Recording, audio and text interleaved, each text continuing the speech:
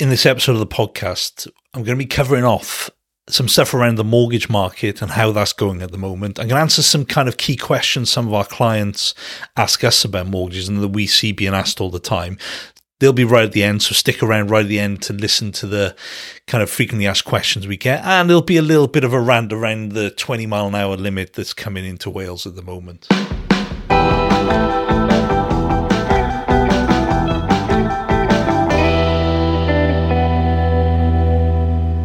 Welcome back to the podcast. Flying solo today. Shane is away on his hollybobs, somewhere on a cruise in France. I think it's France. Yeah, he is. On a Disney cruise. He's probably enjoying himself. Don't know what the weather's like, man, because it looks a bit rough out in Europe at the minute. But yeah, I'm sure he's enjoying himself. So yeah, it's just me on the podcast today. So we're going to kind of cover off a few kind of things like I mentioned at the beginning and the mortgage market, because that's a big one we're kind of hearing a lot about at the moment. But I want to have a bit of a rant. Well, kind of, I say a rant. It's more so on the way to work this morning, 20 mile an hour limits. They're coming into Wales thick and fast. Can't remember exactly when they're coming in. But have you ever driven at 20 mile an hour? It is literally like you're going backwards. It is so slow. And it's really weird because from what I kind of read, it's all to do with noise pollution and emissions and things. But I'm sure my car is louder when I'm in lower gears, kind of going really slow. And how does that affect things like electric cars? Because they're quiet all the time. So, and they're not actually giving off emissions. So they still have to drive at 20 mile an hour. Are they going to change that kind of rule? I'm not really sure where they're trying to go with this, but it kind of feels like they're trying to reduce the amount of cars on the road and expect you to kind of get public transport and get your bike to work. Well, that's not going to work for the vast majority of people, because I'm not going to cycle 11, 12 miles to work, then 11, 12 miles back home when I've got to pick my kids up. I've got to be home for certain times, got to go to client meetings. I have to take my car to work. And we also have an electric car as well. So am I being penalised because I've gone down that route? I don't know. But I'd be interested to know what Mr. Drakeford has to say about that, because I think there's a different motive behind what they're doing. Because our public transport in Wales is certainly not geared up to deal with that.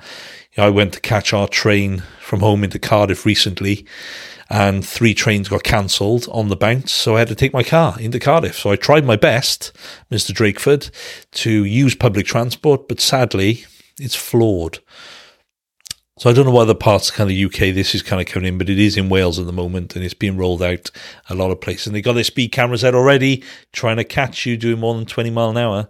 The funny thing is, though, actually, I was behind a learner driver today. Now, whenever you're behind a learner driver, they generally do sort of 5 mile an hour under the speed limit anyway. So if it's a 30 mile an hour, they're usually doing 25. What I kind of found this morning was that I was stuck behind a learner driver who was doing about 10, 12 mile an hour in a 20 mile an hour zone. So that was really slow. I'm sure I saw a few people walking past me quicker, but that's another thing. But the mortgage market, let's talk about it. It's an interesting place at the moment. It's been pretty interesting times since kind of last year. Interest rates have been rising rapidly. The Bank of England put it up again this month. And I do think we've got potentially a couple more rises. I think we're going to get ourselves close to 6% because they have this idea that what they're doing is going to reduce inflation, but I'm not convinced it will. I'm not sure we're looking at the right dynamics that are actually affecting the inflation at the moment. Because couple of the big things which are affecting inflation is the price of fuel. You know, of kind of running our house, which we're not really feeling the effects of it so much at the moment because we're in the summer. But as soon as we have the winter, which I think is going to be a pretty cold one, judging by the state of our summer this year, and there was a few people had kind of heating on, I think, near us. You could see the boilers going pretty fast around the houses. But I think there's bigger things that are causing inflation. There's the cost of fuel, general cost of living's going up with regards to food, what you can buy and all that type of stuff. And I know what they're trying to do. They're trying to increase the interest rates on the mortgage to try and stop people spending money. But what they're not taking into account, and we've seen this, so we've spoken to a few people about this. We've actually seen it in real life. We've had people actually coming to us, asking for help. It's not something we particularly help with, but we've sort of directed in the right direction. But people are actually taking loans out now in order to pay their bills and using their credit card to pay their mortgage and their rent. But I don't think the government are taking this into account. I think they're seeing that people are still taking finance out, taking loans and all those type of things to actually go and buy luxury goods. But I'm inclined to say that isn't the case in all cases. I think a lot of people are actually taking finance out now so they can actually go and pay their bills. Now, that's a real problem. And if that's what the government are not picking up on, by increasing the interest rates, it's not going to help anything. All we're going to have is a huge wave of repossessions and people not paying their mortgages. And I do think that is the bigger picture. I think in reality, the government, without having a crystal ball, is trying to force us into a bit of a recession, a bit of a reset, because they like a reset. And if we reset, we can rebuild, which is not a great way to treat us in this country, but I think everything got a little bit out of hand. Interest rates got so low, people took so much borrowing, people probably took mortgages bigger than they were. You know, we're seeing it now. People are coming to us for refinances now, and their interest rates have gone up. You know, considering some people have been on good 5-year deals, and they're starting to come up now this year and next year.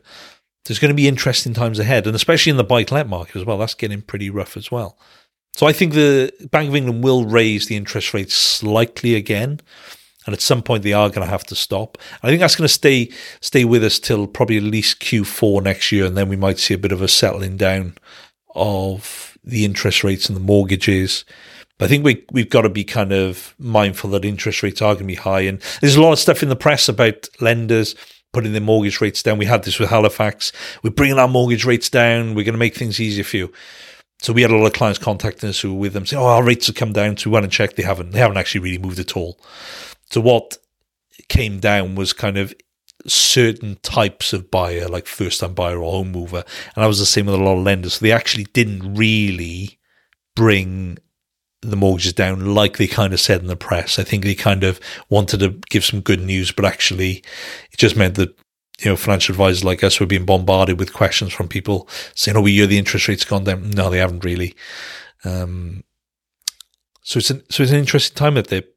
And I think now is the time, if you've tried to do your mortgage before on your own, I think now is the time you really need to go and see a mortgage broker to try and get the best deal you can, because you know, we do have access to more lenders, some in the region of 80 plus lenders, and at any one time can be over 10,000 products. You know, if you go onto the kind of internet, you're not going to get the kind of the best deal or one that kind of fits you. And I'll touch on that in a minute, because that's one of my questions, the frequently asked questions, which I'm going to cover off. But, you know, inflation is still high. It has been coming down. Whether it'll hit the target they want to get it to, which is the sort of 2% target, I don't think it will. I think the government have got to be a little bit more realistic with what they're kind of thinking and how they think the market's going to head.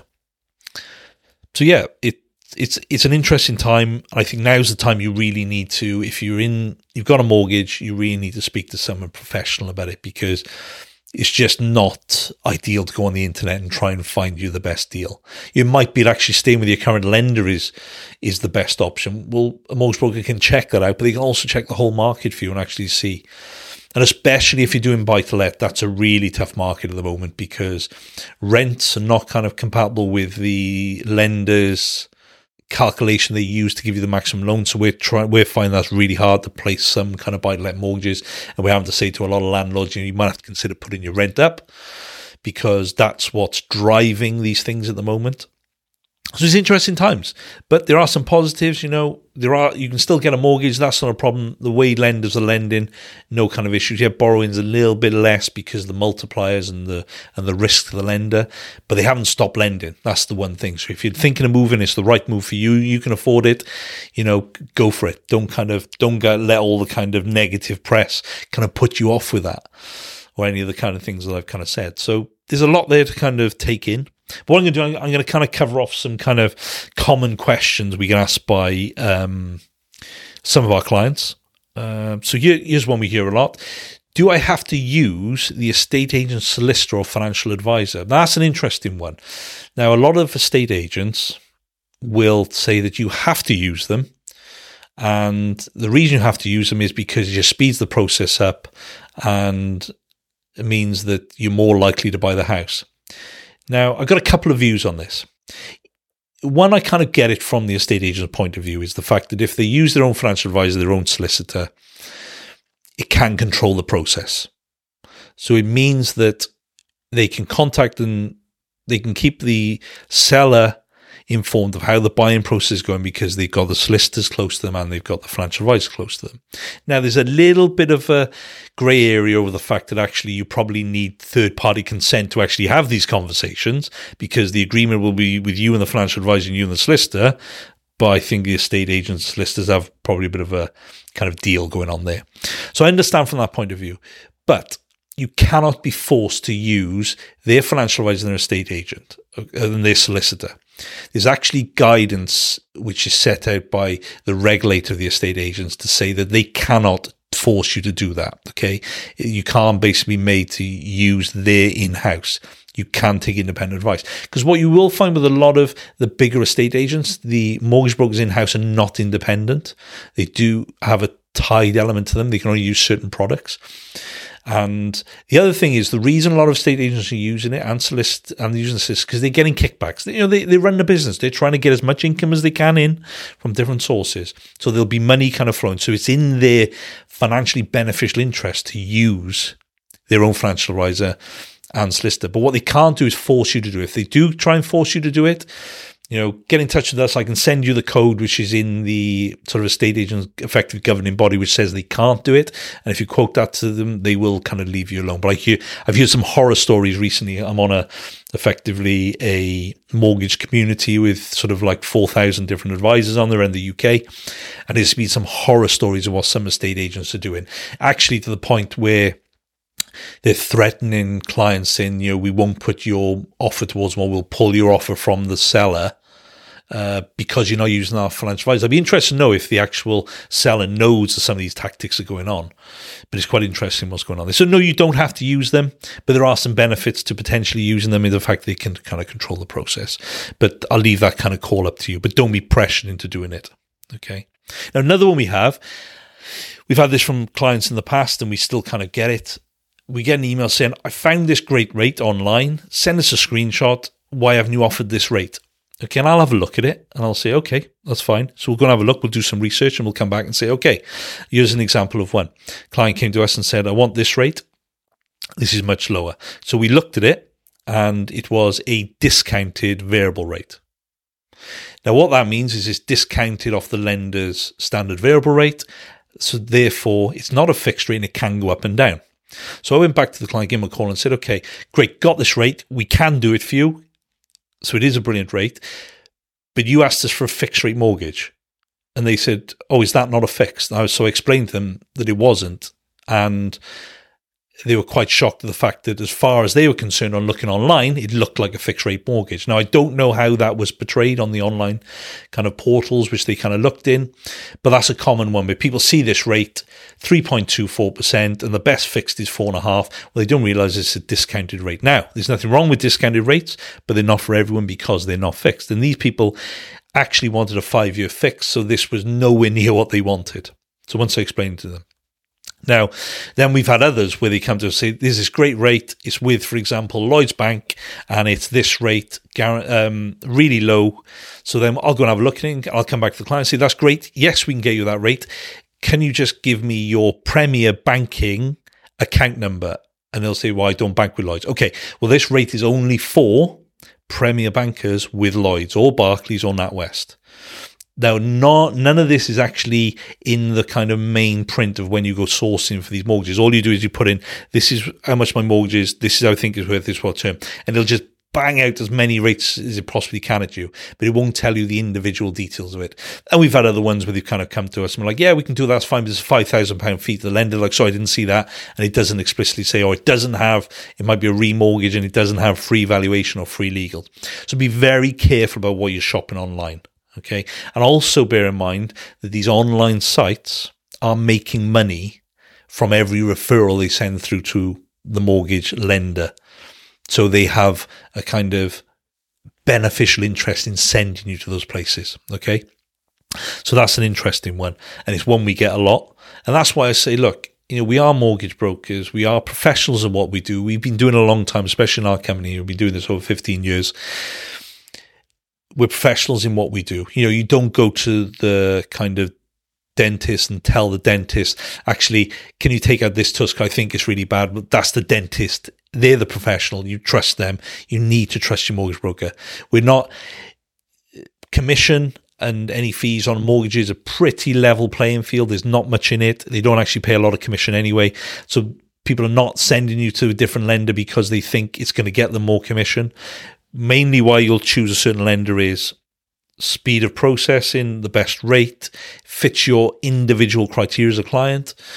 So they're not really going at it from a point of view, we're going to make more money from it. They're trying to do the best for you, okay? And they'll explain that to you. Especially if they haven't explained that, ask them, they'll explain why they're using certain lenders. So that's kind of one way we kind of need to look at it. And what's the buy-to-let market like? Pretty tough at the minute. That's one we're getting asked a lot. Interest rates are high. The rental calculations don't always fit with properties. So it's a little bit of a tougher market, but you can get mortgages out there. You just got to be mindful that not every deal like it used to would fit now, because buy-to-let interest rates are very high. They generally got a 5 or 6% sort of mark or higher in them.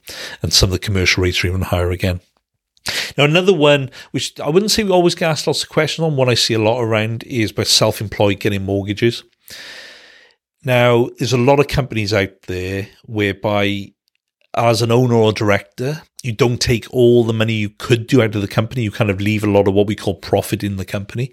So you might only draw minimal salary and dividends because that's all you actually need. And if you draw more, you're going to pay more tax. So you leave a lot of kind of money in the company. So that's what we would call retained profit. Now, so let's just say, for argument's sake, you drew salary and dividends of up to 50,000.